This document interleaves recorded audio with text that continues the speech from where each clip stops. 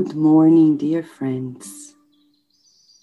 A new day, a new opportunity, and the need to align ourselves with the immortal laws of life.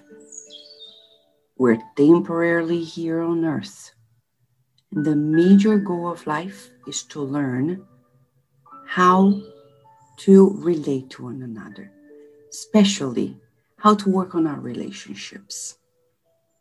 And Jesus has several recommendations. Today we're going to read one of them. As he was in a meeting with his disciples for the chapter 5, as in the book Good News by Humberto de Campos through the medium Chico Xavier. In that meeting, there are several recommendations for the disciples, but this one is particularly today to teach us a lesson about how to deal with our relationships. When entering a home, greet all with love. If this house deserves the blessings of your dedication, embrace it with your peace. But if this home is not worthy, return that same peace to your hearts. If nobody receives you or does not wish to hear your guidance, just leave, shaking the dust from your feet. That is, leave without holding any grudge and without becoming tainted by the iniquity of others. Is he talking about just entering the physical home? No. He's talking about the mental home. Sometimes we are in our homes physically, but we're thinking of other people.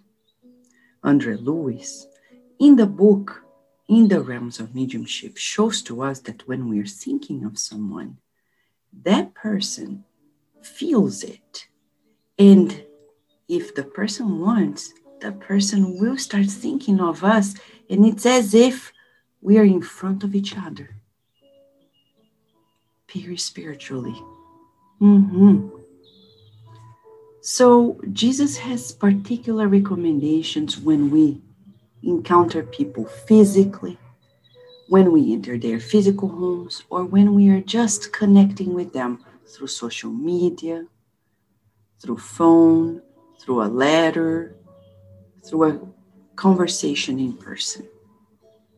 First of all, he says, greet all with love. So bring your love.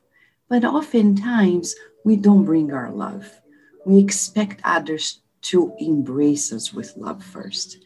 So the first rule of thumb here that he's saying, don't expect others to embrace you. You embrace them.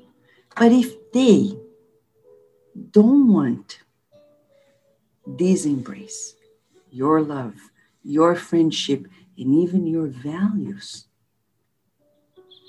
he says, don't be hurt. Leave them alone. Respect and go away. And he adds, without being contaminated by their feelings. It's emotional contagion. He is teaching us how to be so grounded in our love, because it's the love of God, that it suffices. It suffices so much that we don't need to go home empty-handed. He says, just leave, shaking the dust from your feet. What does he mean? Emotionally speaking, he's saying, wash away the feelings you felt in that encounter that didn't work. And leave without any grudge. Don't be contaminated and don't hold grudges. Don't take it personal. Why? Because people are who they are, not because of you or because of me, but because we are who we are, right? And don't be tainted by their iniquity. How often we say, That person made me sick. That person made me nervous, got on my nerves. We allow them to do so. We connected, and sometimes we connect with their obsessors. So here's a good spiritist technique we can use. When you're going to encounter anybody, visit somebody at home, or connect through phone, through email, through messages, what do? Think of the guardian angel of that person. The spirit guide of all of us are friends of one another. They all want the best for us. In them, we have the best companions. And we can ask for their help, because if we connect with them, it's less likely that we're going to perceive or feel the connection that any one of us has with our own obsessors. It's a matter of attunement. What a message. What a master.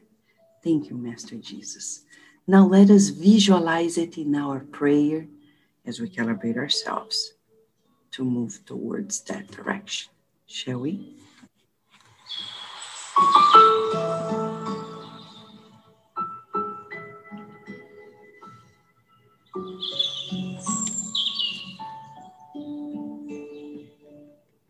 Dear Master Jesus, with you we visualize ourselves entering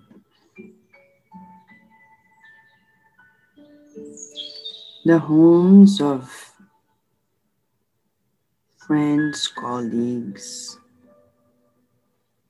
everyone we pay a visit with kindness and love, blessing everyone and dedicating ourselves to them.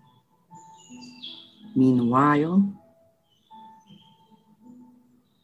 we visualize the spirit guides of everyone willing to see us in good attitude towards one another, building the kingdom of God in mutual respect, as well as the edification of the good. We thank you so much for these moments of elucidation when you shed light onto things we don't know yet. Thank you for adjusting ourselves to this new way of being. And we visualize our homes being enveloped by your loving heart in protection and kindness, and this light enveloping our neighbors, and from our neighbors to everyone in the streets of our cities, our states, our countries. And especially we pray for light in the United States of America. And bridges of friendship from our country to every country in the world. Thank you, God, for life and for sending Jesus to us. Thank you, Master Jesus, for guiding us. May we stay connected with you today and always, and so be it.